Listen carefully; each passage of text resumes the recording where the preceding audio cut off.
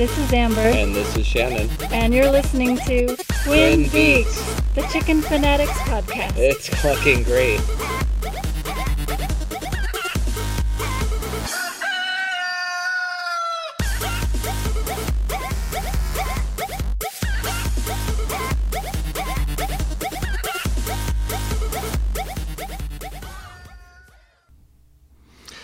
Greetings, cockerel cuddling companions in this fine, fowl-friendly flock. Welcome to episode 12 of the Twin Beaks Podcast. Chicken Podcast. I'm Shannon. I'm Amber. And welcome to the show. Welcome, all you wonderful people. I was looking at our numbers recently, and wow, it's great to see so many people enjoying the show and from different places all over the planet. That was particularly cool. Thanks for tuning in. So, hello all you people out there all over the world, chicken fans everywhere. Let's see here. So, why don't we start the show with a very brief update in what's happening in our own chicken world. Amber, why don't you tell us a little bit about what's been going on? Yes, so I think last time we mentioned that the chickens had come down with some sort of bumps, blisters on their combs, and it was only on the ones with the larger combs, and it had happened right after one of our ladies had gotten out on the street and been doing God knows what. So we were quite concerned, and I just got some iodine and started putting it on the little spots a couple times a day. We had researched and found out that stops the spread of pox if it was indeed that. And I also got them some basil oil to put in their water. And we are still undetermined about what exactly that was, but it seemed to just heal up and go away and not spread and not go to any of the other chickens. And I almost suspected it might have been blisters from a sunburn because it was an exceptionally hot day. So they're doing good, and they've recovered from whatever it was. Maybe we had a little bit of a false alarm. And, it happens. Yeah. So it's hard to tell, what that little scab might be. Right. Maybe it's the beginning of something. Maybe it's the end of something. Yeah. And other than that, they've just been completely decimating our yard. Yes, I had a report from Admiral Riot Gear, the Barnevelder. He says that Operation Eat Everything has been completed. Oh, good. Glad to see things are under control in the backyard. Wow. So we had Sergeant Pecker's letting him do his duty. We had a patch of wild onion back there that was, a foot and a half tall. It was a 30 jungle. feet by 20 feet, maybe more. And I mean, if you live out in the country, you're laughing, I know, but it seems like a formidable patch to a city backyard. It's a lot of greenery. And we had, let's see, we've got 6 now. Yeah, 6 chickens. 6 chickens now because we got rid of the 2. Mm-hmm. And just the 6 of them have just killed it.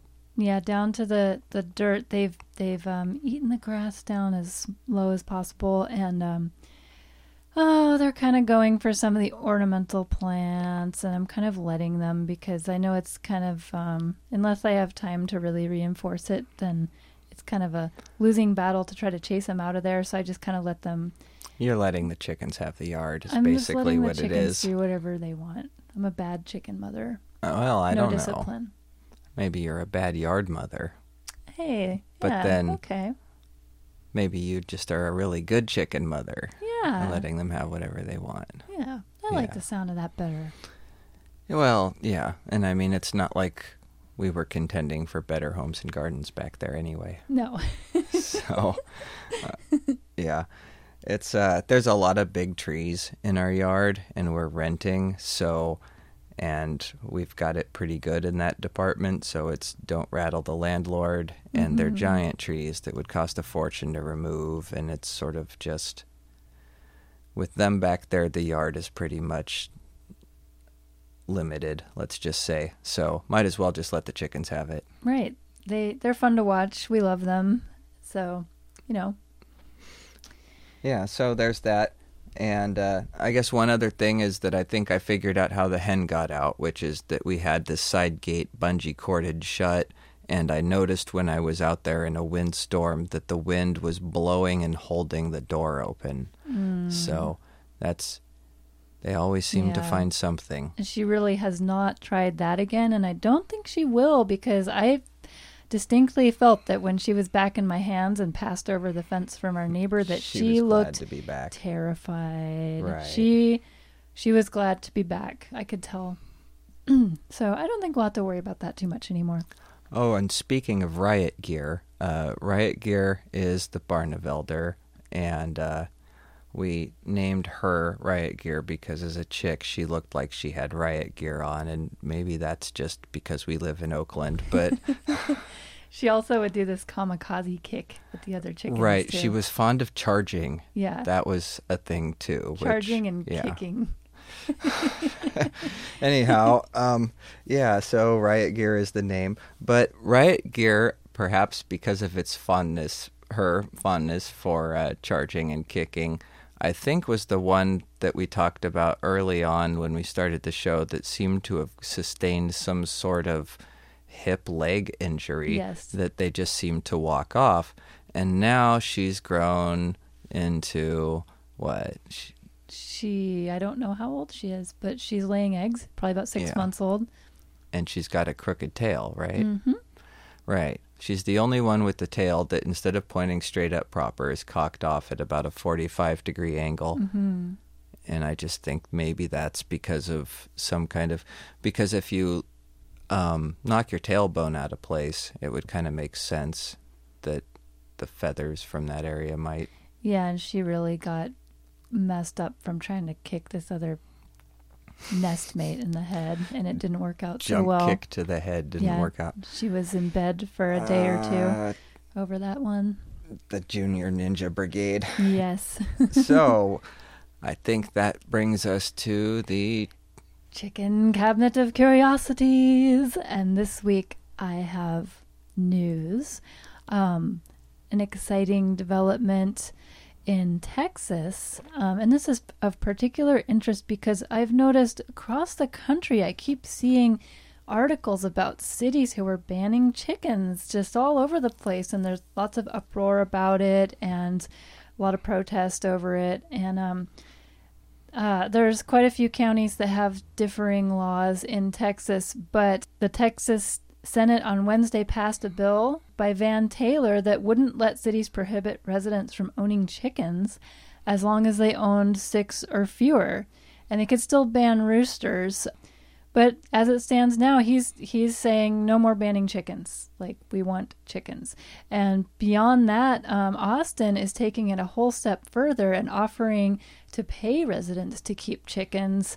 And it's part of their effort to have a zero waste city, and they're gonna give you $75 rebate for your coop, and all you got to do is take a chicken keeping class, purchase a chicken coop, and keep the receipt, and then you submit an online rebate application with the receipt and you get some money for it.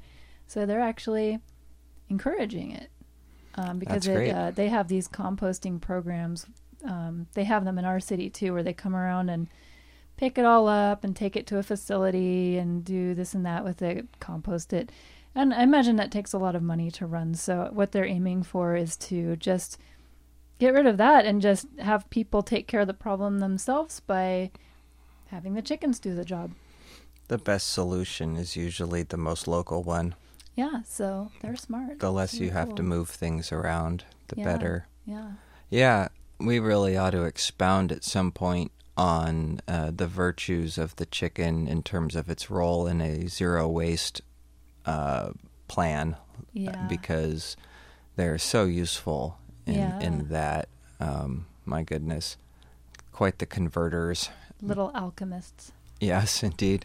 Chicken alchemy. Yes. So they're paying people to take chicken classes, or you have to take a chicken keeping class, right? And then you go to a retailer of your choice, buy a coop, save the receipt, and they'll reimburse you $75, which isn't $75. that much when It's you a $75 rebate. when you realize how much chicken coops cost, but still, it's pretty cool. Yeah, because sure. Just having that attitude versus we don't want them in our city because I'm not sure why. I think people are paranoid that they spread disease and maybe are noisy. Well, yeah, there's a lot of can be a lot noise of about problems. that. I think part of the reason they have the chicken keeping class in this so that people will be responsible chicken owners. Apparently you can have cats up the, 6 ways to Sunday and, just all over. Yeah. And, of course, cats don't have any communicable diseases. Oh, Ha, ha, ha, ha, ha. yeah. Yeah. Cats can And actually they don't lay get eggs. Yeah. Cats really don't do much. It's so interesting. We really ought to get but into the whole culture war thing that's kind of going on, where some people are throwing in for and some are against. And what I've been wondering lately is, like, why are roosters prohibited? Yeah. And, I'll bet you that most cities have a noise ordinance. Yeah. And that's measured in decibels. And I'm pretty sure that roosters are loud, but I bet they're not that loud. Mm-hmm. And really, I think you could make a legal case that it's discriminatory to target roosters when what you should really do is target their effect, which is the noise. And if somebody can make them not exceed, just like a concert, if you want to have a rock band in your basement, what matters is how loud is it to your neighbor. Yeah, you might have to insulate an area at night or something like that. Well, no bagpipes, because we find those obnoxious. It's a question of the quality of the disturbance. Yeah. But I could guess I'll just go on to a big rabbit trail there instead of the news. I mean, for my rooster, I think I mentioned this before. I had a pet indoor rooster, and it's a little bit more work, but we did make an enclosure for him to sleep in that was really, really dark and soundproof, so that everyone wouldn't be annoyed constantly by him. So it's possible, So if they make you get rid of your rooster, here's what you do. You find out what the local ordinance for sound is, and you get something that produces exactly that level of noise, and then you make it play rooster calls all day and all night long. Oh boy! And when they that come, sounds like war, when they come Sonny. and complain, you say, "Well, I used to have this rooster because I liked the sound of it, but then they made me get rid of it, so I bought this recording and looked up how loud I could play it legally, and this is how legally loud I can play it," and they won't be able to say anything. No, don't do that. Or maybe you should. Unless you hate I your don't neighbors, then do it. Well, maybe That's you fine. do if they made you get rid of your rooster. Maybe you hate them. Maybe you should just play rooster sounds all day long. Oh, boy. But we should try to be Yes. sympathetic in all situations. Have empathy. I guess. Yeah. So anyway. Rooster haters. Yeah. I'll hate on the roosters. Yeah. So next in the chicken news is the development of chicken therapy. You've probably heard of service dogs, service cats, all kinds of stuff. But now we're moving What into if your rooster has feelings of inadequacy? I'll have to get over it. Take I it don't to know. a chicken Maybe therapy? Some chicken therapy. Yeah. This is for people, not chickens. Oh, okay. So what do they do with people? Oh my gosh. So people with dementia and people in rehab places suffering from injuries or depression or all kinds of stuff, they are finding that chickens are very therapeutic for them. And there's been a few Of course people they are. who have started bringing chickens to these places, and they've been a wild success. And there's an old folks home, and they actually set up a chicken coop for the people there, and they said it was just amazing because when the people would hold the chickens, you could just tell that they were really calm, and they brought up that some of these elderly folks, the chicken had this kind of happy memory associated with them for a lot of them, because they were saying a lot of them grew up on farms and stuff. And also this amazing thing, especially with the Alzheimer's patients, is that they can't really focus on things for very long. And for this reason, they thought that the chickens would be fantastic because, you know, they could interact with them and then leave and come back and all this. But what they found was that a lot of these folks were just absolutely mesmerized by the chickens and would sit and gaze at them calmly for a very long time, which was really great because a lot of Alzheimer's patients can sometimes get really agitated for some reason. So this was very, very helpful. And they said it also really helped because when people come to visit them there in a facility, in any sort of facility, it can be sometimes awkward. You're not sure what you're going to talk about or do. And so it encourages people to come visit because the kids can watch the chickens, the adults can watch, everyone can sit around and watch the chickens together. So that's pretty neat. Makes perfect sense to me. Yeah. So they're sure. I'm kind of surprised that hasn't happened a long time ago, actually. Yeah, and they say, you know, they've been doing this with dogs and cats for a long time, but chickens are actually a lot cheaper to keep. Sure. And they're just they're trained to pretty keep too. easy. Yeah. And they actually give you eggs and stuff, and they say that, you know, taking care of an animal is sort of antidepressant for a lot of people, so they try to get them to do these things. And there's even some certification courses online, which I thought, For what? Having your chicken be a certified therapy chicken. So I did see something like that. I can't vouch for their credibility. You can get your chicken it's like certified as a therapist. Yeah. And then you can just go get certified. You're kind of like a translator for the chicken. They do all the psychological, you know, working with the client, and you're just an interpreter. The chicken's the therapist. Uh-huh. Yeah, that's how they really help people. Mm-hmm. But, yeah. So... Mr. Jones, the chicken says that you should tell us about your mother. Speaking of like mother, that. This old folks' home, thanks for reminding me, decided to name all the chickens after the patients' mothers. So they were named... Interesting. Clementine, Elsie, Beulah, Maybelle, and Millie. Those are the names of sounds about people's right. moms. So interesting. cool. Interesting. Yeah. Well, I hope that's a phenomena that spreads. It seems like it is. I used to go do an entertainment for homes like that. Cool. Give people something to look at. Yeah. You know. That's cool. It was a fun thing to do. Nice folks. Mm-hmm. Well, let's see. You have anything else in that cabinet of yours this week? Not this week. Miss Amber? No? Yes, we are finished. Oh, my gosh. Okay. Well, thank you very much for looking those things up for us and bringing us what's new. My gosh. Some very good stuff. I think it's great that they're encouraging people to have their own chickens down there in Texas. It's just seems like a good thing on a social resiliency wise and all of that. Yeah, they'll be much better prepared in case anything should happen. Speaking of being prepared, should anything happen, what are we going to talk about this week?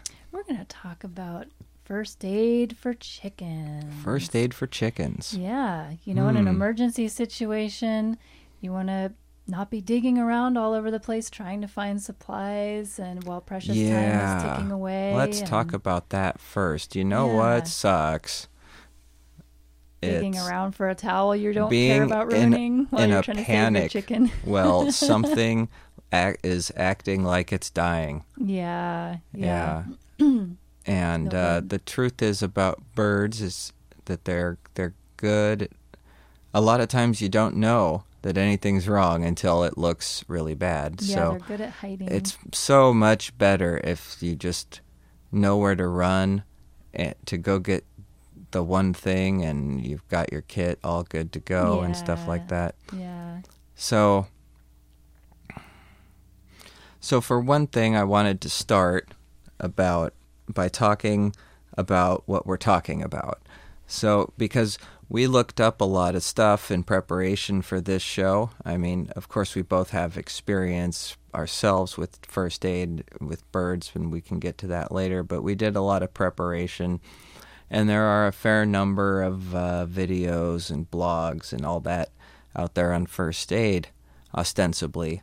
But what I noticed was that a lot of the so-called first aid kits that people share, and I'm not trying to criticize people for sharing what they have. That's great, but I'm a big fan of distinguishing terms so everybody knows what we're talking about.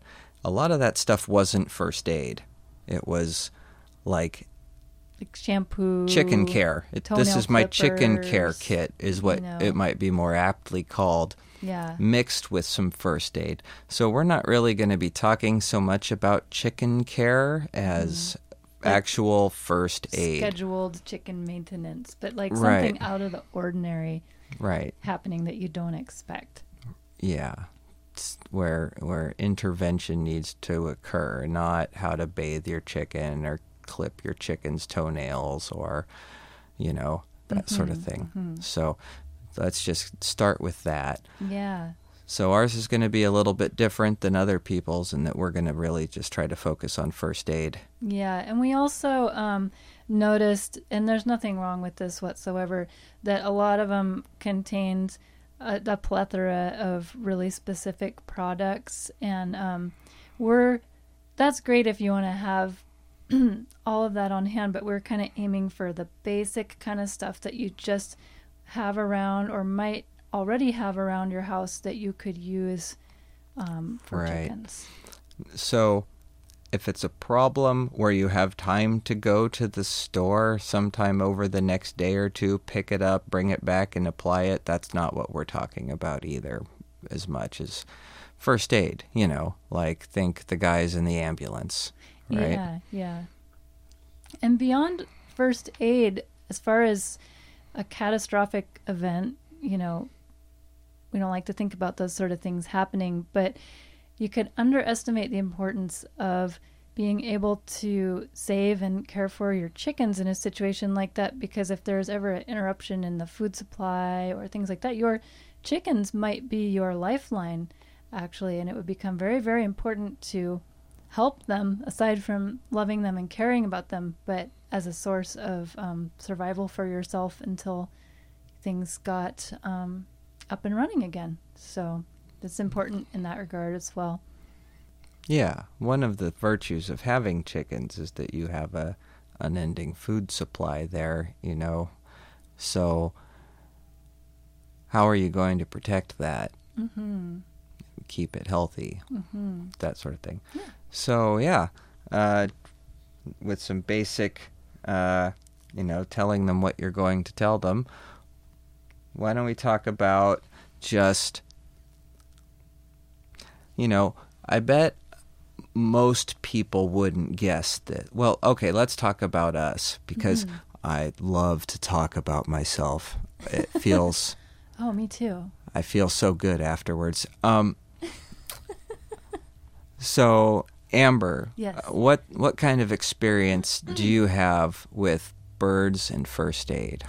Oh, I was working at a wildlife rescue, and I was pretty much a bird girl. We rescued all kinds of animals there, but everyone knew I liked the birds, so that's what I did most of the time. So we had a lot of different birds coming in with different injuries and conditions and situations all day long, just nonstop birds coming in. They're very delicate creatures. A lot of trauma, and by trauma, I mean physical Blunt injuries.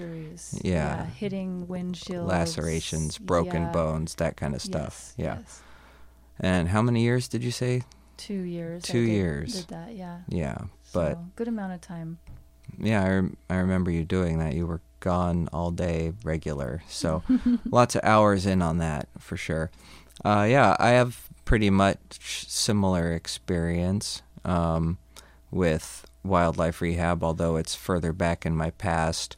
I also got trained in first aid as part of a park management degree, and don't really have a lot of field experience with that sort of thing. I never was an ambulance person or anything like that, but I've had a few situations in my time, and of course I had chickens for years, sometimes very large numbers of them, and there's injuries happen, wildlife attacks happen, stuff like that. So between the two of us, we have some experience hands-on with this stuff. So given that, and it's kind of funny because you and I researched this sort of separately in the same room, and we both noticed the same things about the articles, and we both decided that there was a most important thing to have that wasn't except for one article, it never got mentioned that I saw. And we both came up with that thing, and it's not something that most people would guess. So what is that? Cardboard box? That's right, the cardboard box. The main first aid thing you want to have in all chicken situations is a cardboard box. Why? Folds up flat, just tuck it away, because your chickens are going to need somewhere dark and quiet and warm to chill out and be separated from the rest of the birds. And especially if you need to give them medications in their water, something like that, they're going to have to be separated so that you can make sure just that bird is getting the dosage. And if you have several birds, it was mentioned you should have a pet taxi or an enclosure of some sort. But, if you have a couple birds that need to be quarantined from each other, getting some just big cardboard boxes and tucking them away somewhere can really be a big help. Yeah, have both. Sure. Can't hurt to have both. Sure, yeah. Yeah. If, by the way, you have any penchant toward rescuing wildlife, I like to suggest to people that they keep a cardboard box in their car because it folds flat and is virtually invisible, and it's great for throwing wildlife in if you find an injured bird or something, and you might think, well, I wouldn't stop to pick it up, but what are you going to do if you find one stuck under your windshield wiper that's still alive? Yeah, you throw it in a box. Yeah, I've had that happen before. Me too. I found a woodpecker not too long ago that was stunned, and it just needed a little quiet time, and it came back to and flew away. A lot of times that'll fix the problem. They just kind of are still seeing stars, and if you just throw them in a box and let them chill out for a bit. The other reason I like the cardboard box in terms of dealing with chickens, going back to chickens, is it has an adjustable aperture on the top. So it's something like, even a dog crate is kind of big, a lot of them, or they're too small, and you stick the chicken in it, and then you can't get your hands in around it and pull the thing out. So, the box is better than like a quarantine room because it's a small enclosed place as opposed to a whole room. And then when you want to get at the chicken, you can just pull the lid open sufficient enough to get your arms or just one in. side. Like, one thing you can do is open just one end of the box and then have a towel over the other so they don't come shooting out. And what you want to do is like use one hand, reach in one hand, and it's dark in there, so they're probably a lot calmer, and make sure you know which way their head's pointing. And then just kind of like grab around the shoulders and the wings so they're not going to be flapping. And then once you have them kind of gently pinned like that, you can reach under the chest and you have them very securely and can pull them out of the box without them flapping around, hurting themselves, struggling, which is really going to help. So thing number 2 that you and I both arrived at independently that was hardly mentioned in any of the articles was Well, I was going to say a towel that you don't care about. That's right, a towel. Yeah. And what do you do? Why would a towel be so important in first aid? Well, for one thing, you can use it to put under a heating pad so there's no direct contact with the chicken skin, which you want to avoid. And not only that, if you have to do some sort of surgery thing or, a lot of stuff, you can wrap the chicken in the towel and kind of burrito them up, and they're not going to be flapping around and moving. And you can immobilize the patient. Yeah, and they actually feel really secure like that. And even if you cover their heads, it's dark and they kind of just relax. And I've totally done a whole bumblefoot surgery where you had to cut open the foot and do all this stuff with a chicken like that, and she didn't struggle, nothing, laid there calmly the whole time. So that's a very important thing to have, and it's going to get dirty, and you don't want to be digging around in your cupboards going, oh, can I sacrifice this one? Can I sacrifice this towel? Oh, which one is it going to be? Just have one you don't care about, just for that purpose, and that will be really good. So you can also use a towel to catch animals. Ah, yes, I forgot. So, and I'm going to delve a little bit into some animal psychology, but the basic animals understand limbs, your arms, your legs. They know what those are for. They can see that you pick things up with them. They know that if you're swinging them towards them, it's because you intend to strike or catch them. If you pick up a towel as you advance on an animal to catch it, it doesn't see limbs. It sees a big block. So it doesn't really have anything to dodge or run away from, and it also makes you look, it hides your intent. And it also allows you to just throw the towel over the whole animal, and then you can pin it down in the towel and gather it up, and then it's immobilized. So towels are also really good for catching birds that, may be flapping around because they're injured or may not be totally tamed or, Yeah. I mean, I've never the rooster that you can just walk up to and grab is rare. Right. They like to try to get away. So that towel is good for pinning animals into corners, because if you try to pin a chicken into a corner to catch it, it's going to look for a hole between your arms. They're very good at it. And they're very good at it. That towel, there's no hole. Yes. There's just this wall advancing on it. Yeah. Now, in terms of wrapping them, let me go over to falconry, right? Everybody has seen the hawk on the guy's arm with the hood on it, right? And that you do the same thing with horses, too. You put blinders on them when you don't want them to spook. And I used to trap hawks for a project in college, and that's how, the first thing you do is put a bag over the hawk. And that's because an animal instinctually is constantly looking for escape routes, and it's constantly assessing its environment. Okay, I've been captured. Where is the weak spot in this scenario that I can exploit?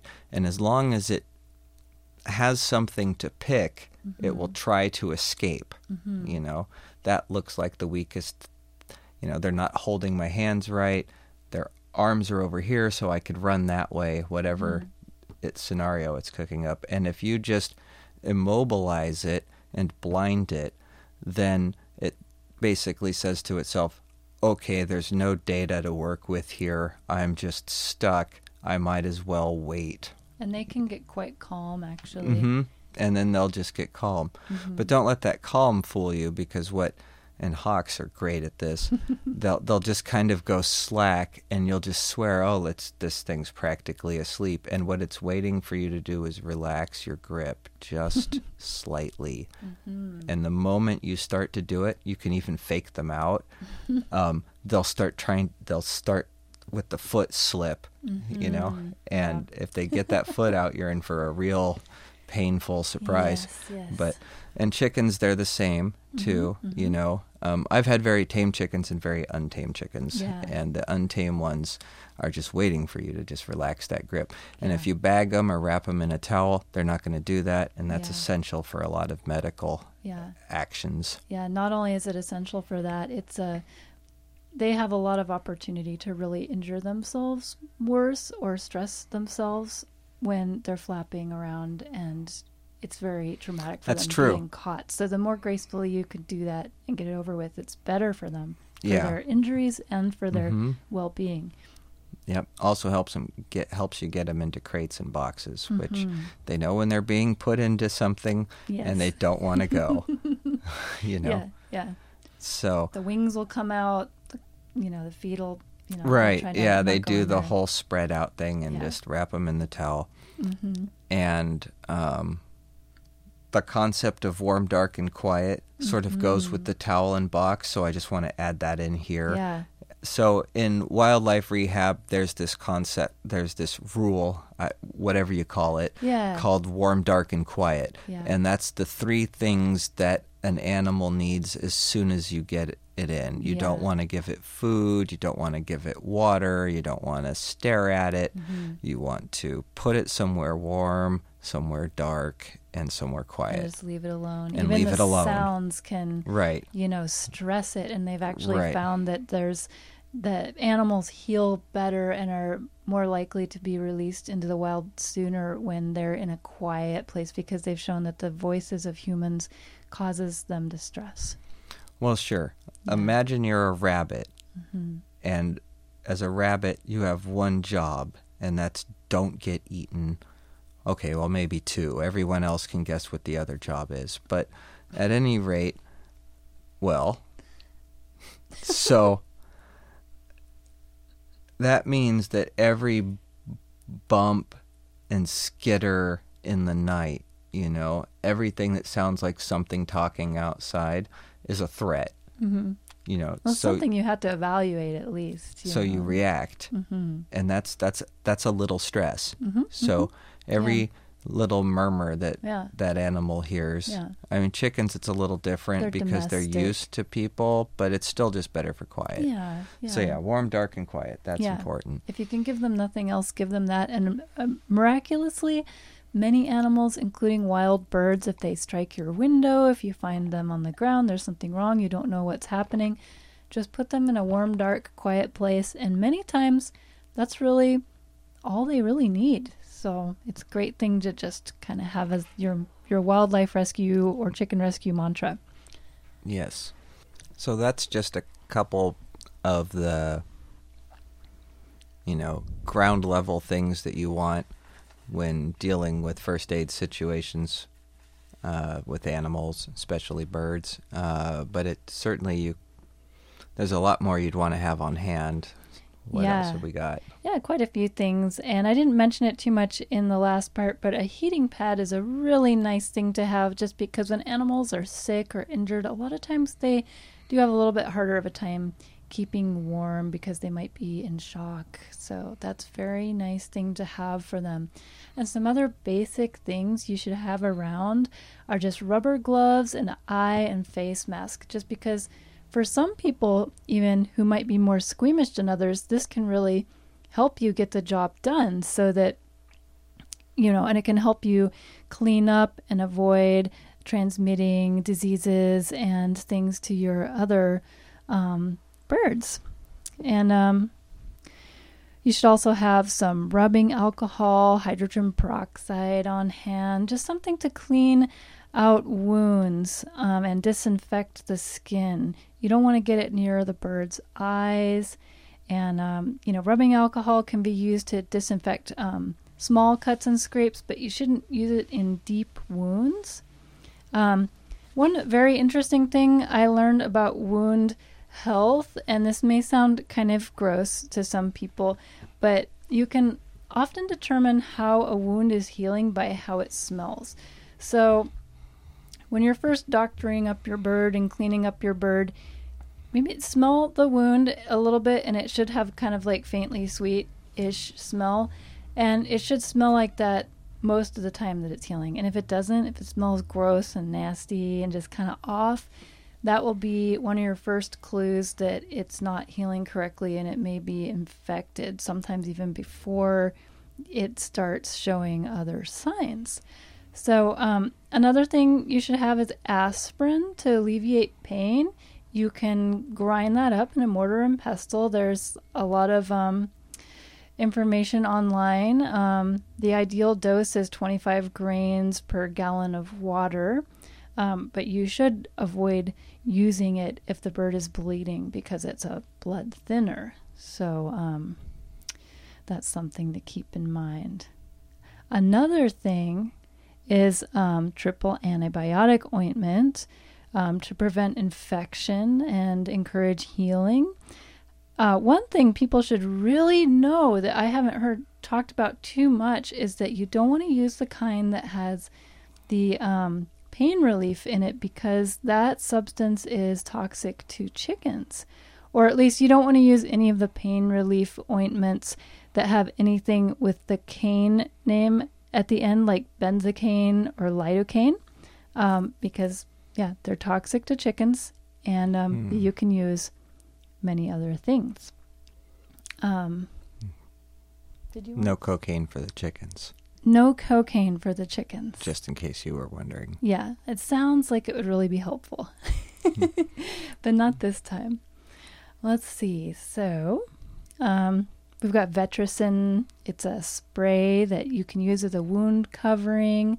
It's a spray-on wound covering. Yeah, so it's like a ointment wound covering thing, and it's animals can ingest it. So if they're licking it, or they might be pecking at it or picking at it, it's non-toxic for them. So that's good. And then of course you have all of your gauze pads. So I just wanted to add, I guess, to the spray-on wound care that that's what you want to use when bandaging is awkward or impossible. That's your lifesaver stuff. Yeah. It's not something that you say, oh, well, I don't need that because I've got bandages. Because animals are amazing at getting out of bandages. In fact, as a general rule of thumb, I try to, if you can avoid bandaging because it's so difficult. And it's kind of a constant struggle with them because they don't like it. They want to tear it off. And that leads into a whole subject of, whether it's better to bandage or not to bandage. But that's a whole discussion, I guess. But I just wanted to point out that, what the spray is for, because you might not just go, oh, yeah, that's, what are you going to do if you get a big cut on the back of your chicken's head? Are you going to bandage its head? Yeah. Not really. Yeah. But a spray, and you can also take that stuff, spray it onto something, and then apply it manually too, like dab it on with a Q-tip or something. So that's good stuff to have, folks. Yeah, and it's really good too. And I would suggest you should cover wounds with chickens. With people, I would say fresh air is very good for healing wounds. But when I think about my chickens and what they do during their day, their dust baths, they're tromping around and all kinds of stuff, I would cover it if possible. Well, you see, I would not cover and isolate the bird in a sterile environment. That's another option. You could do that. But that's for, wounds that won't just heal on their own or whatever. Yeah. Anyhow. Yeah. And there's different ways to tackle it. Yeah. But you do want to keep dirt and That's things more out technique of the wound. than materials, though, so maybe we shouldn't Still transgress. Definitely worth bringing up, though. Definitely. So all the wound care stuff that you might need, you have non-stick pads, gauze, waterproof tape, first aid wrap. You might want to have some splinting materials like popsicle sticks. All these products are just to protect and cover wounds. And especially if the bird is going to be going back outside after treatment and not being quarantined, then you want to make sure that those wounds are going to be protected. let's see, especially the waterproof tape is really good for bumblefoot. So after you do a surgery like that, you want to use maybe like vet wrap around the foot with a gauze pad underneath, and maybe even I've heard it suggested a little bit of duct tape to keep the really keep the water from seeping in there and the dirt and everything like that. And yeah, so that's all good stuff to have. And then a product that a lot of people might already have just around their house. Some people use Vaseline for exactly the same purpose, but you can use coconut oil, and it has a lot of uses. One of them is for suffocating scaly mites on the legs. So really all you have to do is put like a thick layer of it on the legs and feet, and it will smother them and they'll die. So that's very handy because it's great for, your skin and everything too. And it also promotes healing. It has mild antibacterial properties. So it's a very nice... It's very important that your hens have nice legs. Yeah. Yeah. You want to bring out the sheen, the luster, the glamour. That's right. You don't want them to be ashamed. The scaly mites. Ew, nasty. Definitely not. Need to go to mani-pedi. Not our girls. Yes, no. Anyway, do go on. All right. So, yeah, if you want to do that, you put on a thick layer, you slather it on. But if you want to use coconut oil for frostbite, you can put it on their combs and wattles. And just you put a thin layer on there. Yeah, it can slow damage from frostbite that has already happened. I think I mentioned it has some antibiotic properties, and it helps heal wounds. So it's a very handy thing to have. And also, I just thought I'd mention one of our little chicks got really stopped up and constipated. It was very sad. And how we cured that was we fed her a little bit of oil. And coconut oil is amazing because it's solid at room temperature, but it has a very high melting point. So it's like as soon as you put it in the bird's mouth, it's going to be totally melted. So you can... Low melting point. Low melting point? Right. Yes. Okay. Melts easily. It melts easily. Whatever the proper terminology is for that. Sorry, everybody. No, that's... Thank you, Shannon, for correcting that. So it's good for that. And maybe even if a bird needs to be... It's a little help putting on some weight. It's very healthy fat for them. Another awesome thing to have is this stuff called Blue Coat, and it's an antiseptic wound spray that's a really dark blue color.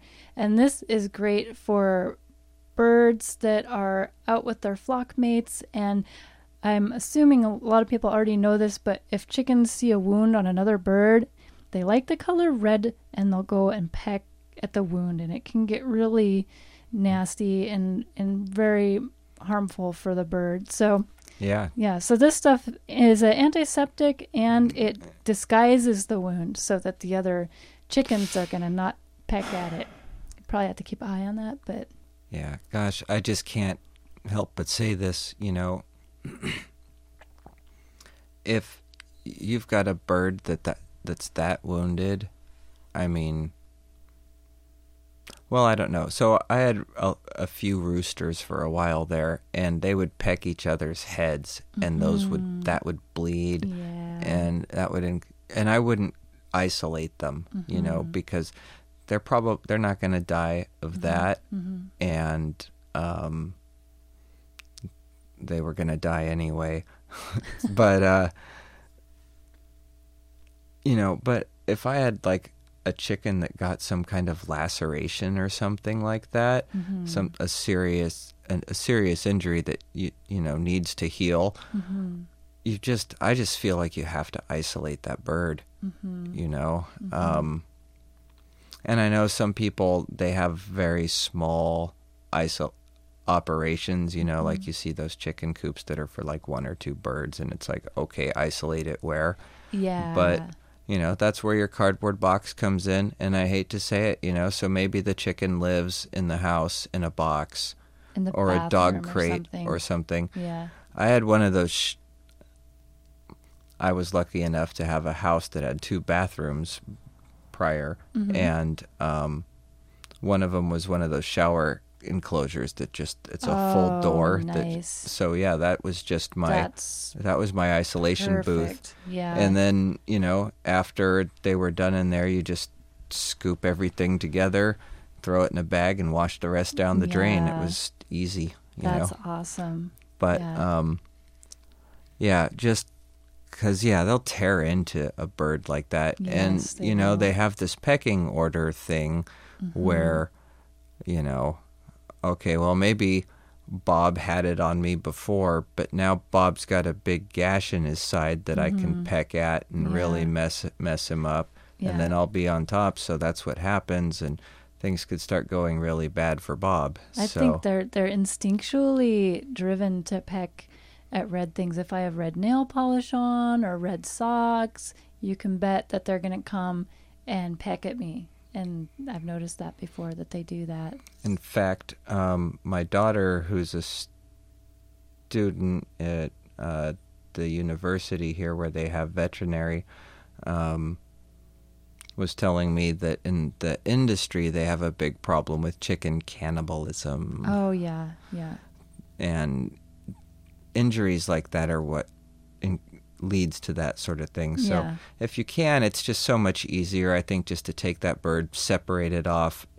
It needs to be in a clean environment anyway, because as you point out, they get dirty. I personally feel if you can avoid bandaging, you should, because it's just it's difficult to really bandage a lot of parts of a chicken without just turning it into a ball of wrapping. Yeah, they're really hard to bandage. And they hate it. Like, imagine taping around a big feathery, body. Yeah. It's going to... So, anyway, I just... Definitely, though, if you have to put your birds together, use this blue coat stuff because it takes... I would agree, though, if you have the option to separate the bird and just put it somewhere clean so it's not taking dust baths, not tromping around, not exposed to the other birds, you're probably doing it a favor, especially if it's a baby or a young bird, because they especially like to pick on them sometimes, and that can just be awful. So, and it can be just as easy as throwing a dog crate in your already existing chicken house. Yeah. And then that chicken just lives in a dog crate in the chicken house. Yeah. The other birds can't get to it. It probably doesn't need to walk around a lot anyway because it has some sort of problem. Yeah. So, but if it's like minor pecking and you're noticing it's just starting, this might be really fantastic, because truthfully it is a lot of work to isolate a chicken sometimes, or bring it inside if you don't have an extra space. So it's something you could do to kind of nip it in the bud and discourage it. So that stops it from bleeding. No. How's it work again? It's just it's like a wound coating antiseptic spray, and it basically disguises wounds. It's because the chickens like to peck at the color red and the sight of blood. It just turns it blue. It hides it pretty much. Interesting. Yeah, it's interesting. Yeah, it just hides the fact that it's an open wound so that the other chickens won't be attracted to it. But good. Yeah, there are other things that you can use, though. There's I forget what it's called, but basically it's blood stopping powder. That stuff's great. If you don't have that on hand, you can use cornstarch or flour. So if you have something happen, you can also use that. And you might want to have electrolytes on hand for dehydrated birds. Sick birds sometimes haven't been taking care of themselves. That's a good idea, because that can be a very time-sensitive issue. A severely dehydrated bird needs rehydrating fluids right now. Yes. So you can get these packets. I think they're called Save a Chick. And if you don't have something like that specific for chickens, you can just use Gatorade, or you can just make... online there's lots of recipes for a simple sugar, salt, and do you remember the other thing you put? No. But it's pretty easy to make an electrolyte mixture out of just regular stuff from your house. So that's good to have. Some other stuff you probably want to have around are syringes for different sizes for feeding. Birds that are dehydrated maybe or sick won't take food or water, so you're going to have to syringe feed them.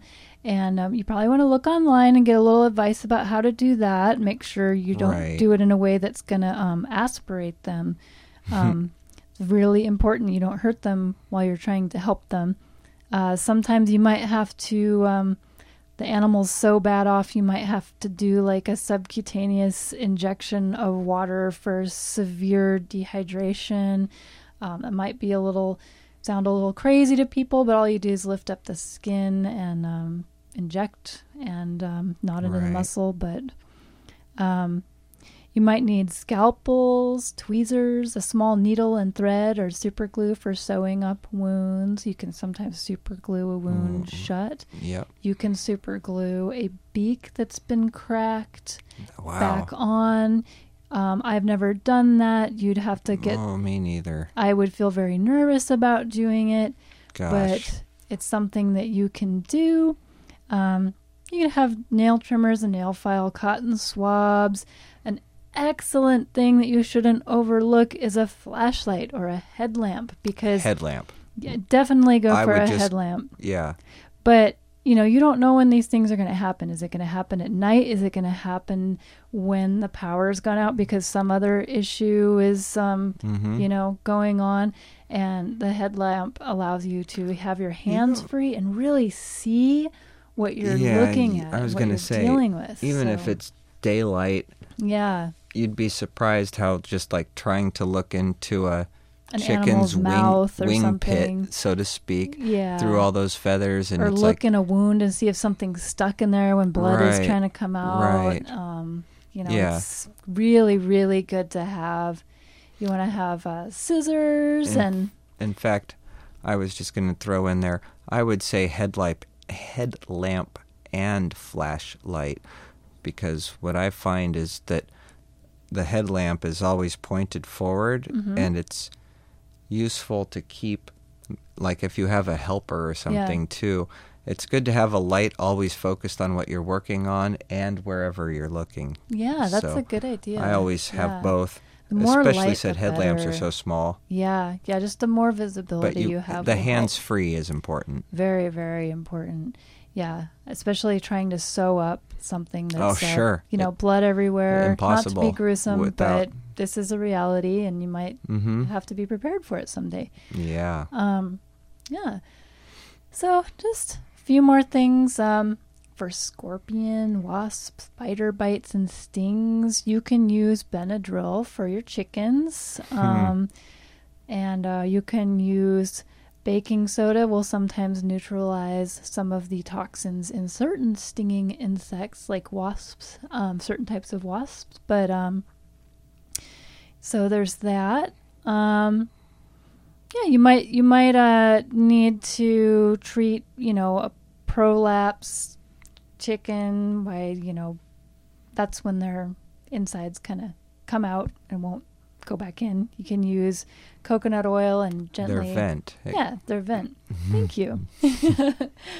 I knew there was a better word for that. But you can push it back in. Better word than what? Thank you. Yeah. So that's a quick little rundown of some basic things that you could have on hand for your chickens, and hopefully just some good, simple ideas. You can really expand on all of these things, and there's a lot more you could add to these lists, but this is just your basic kind of setup. I wanted to add something. Okay. And, of course, I'm going to have to be the one to do it, but we left out... You need something to kill your bird with. I think that's a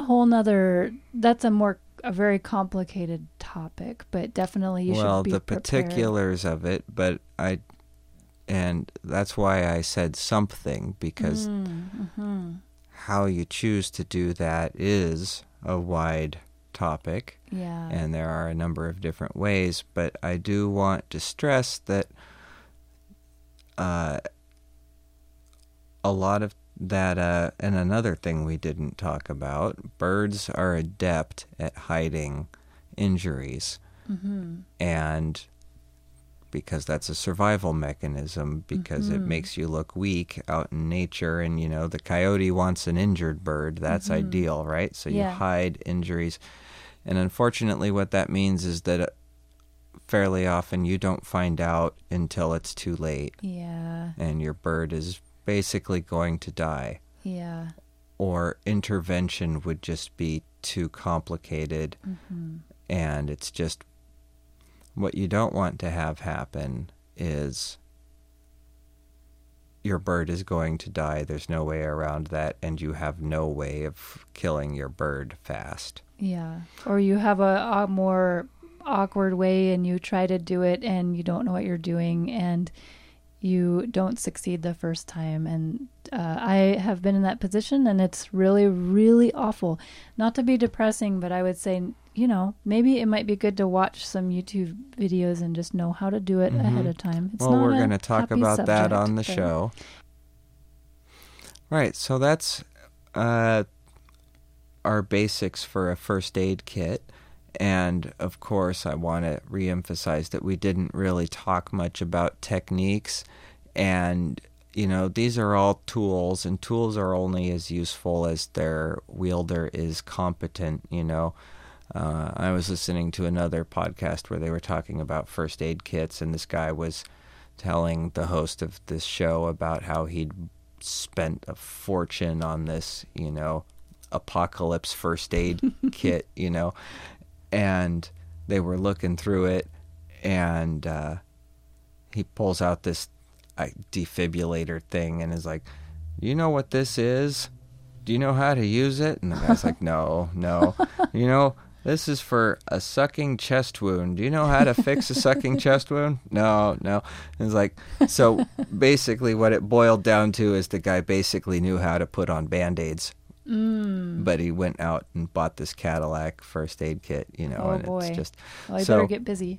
This stuff... we didn't talk about how, for instance, you might want to pre-chop up the popsicle sticks so that they're the right sizes to splint to your bird so that you don't have to have these rough-edged splints. Yeah. Or if you do have to do that you can use the duct tape to tape down over the corners of the splint so that they don't dig into the bird when you splint the bird. Or some of the dosages, you don't want to just go winging it, so to speak. No. Yeah, this stuff. So... it's worth looking into, the first aid stuff. But the more you know and you've taught yourself ahead of time, the more prepared you're going to be. You'll be able to react a lot quicker, just even if you have the most basic overview and kind of imagine what you might do, and get it just straight in your head first, It will be very helpful. Yeah. And, I've had chickens for a lot of years, and... I could probably count the number of first aid things that I had to do on one hand, Yeah.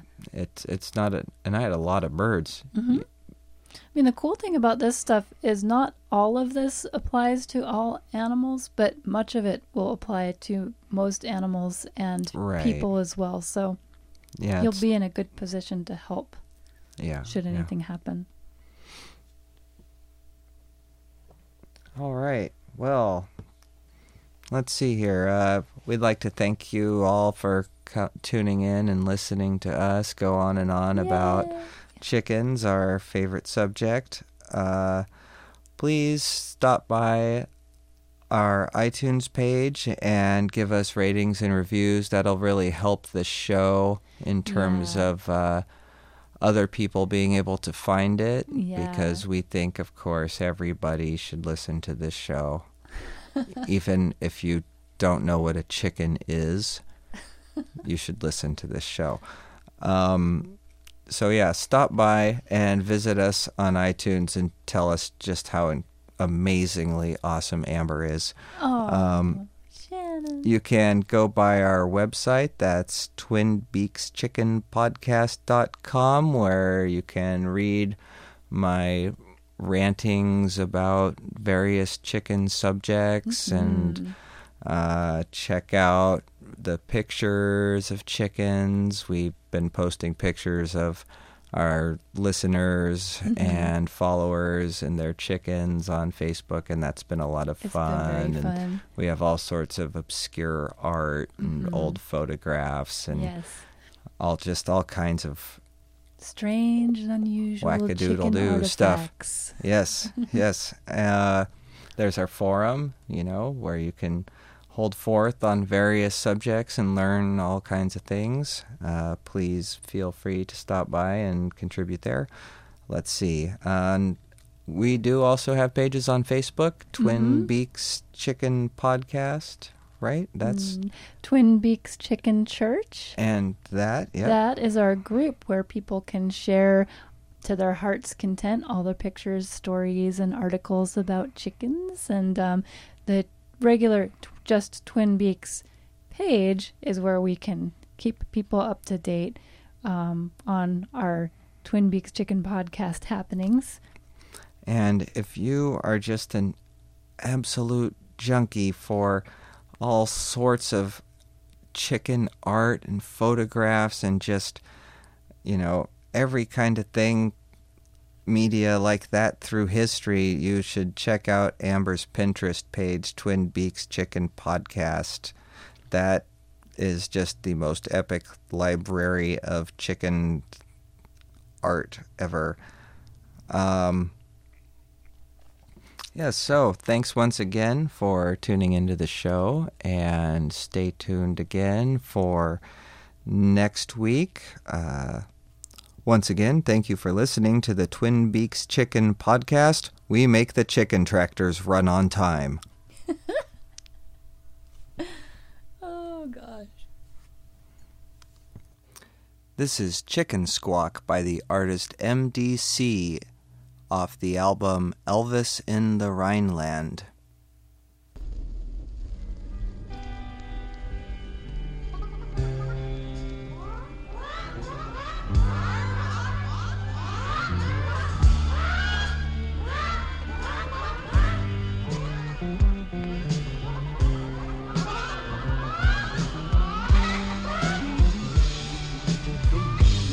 I said, stop. I said, hold on there, boy.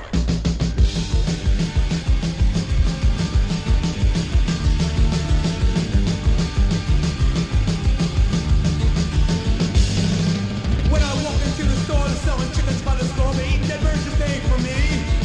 And I don't eat roast beef or fish, and pork ain't big as common dish. Go ahead and let your chickens free. Chicken orders for girls to do. Once keep those chickens to you. I don't take orders from girls down to you. And I don't want to eat no hams, not even every now and then. I just want to let all the little chickens be.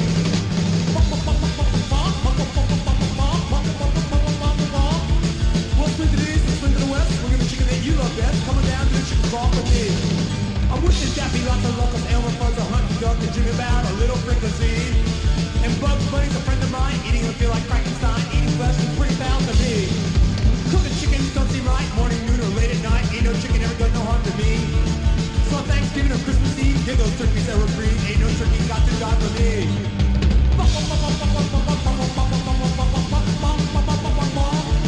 Well, swing to the east or swing to the west. Swing your chicken that you love best. Coming down to the chicken squawk with me. Pop 'em, nugget, run, Jimmy, sit in the seats, okay with me. We don't let our chickens free. We burn the feather, we stick together, we set our chickens free forever. So go ahead and let your chickens be.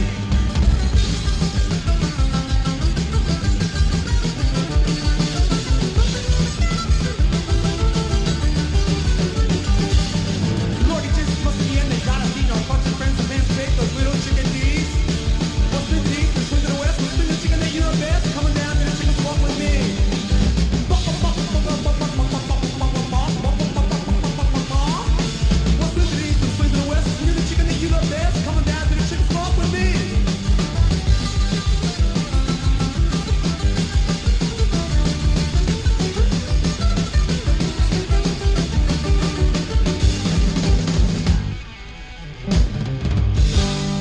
I say the smart thing to do is be just plain chicken. Yeah.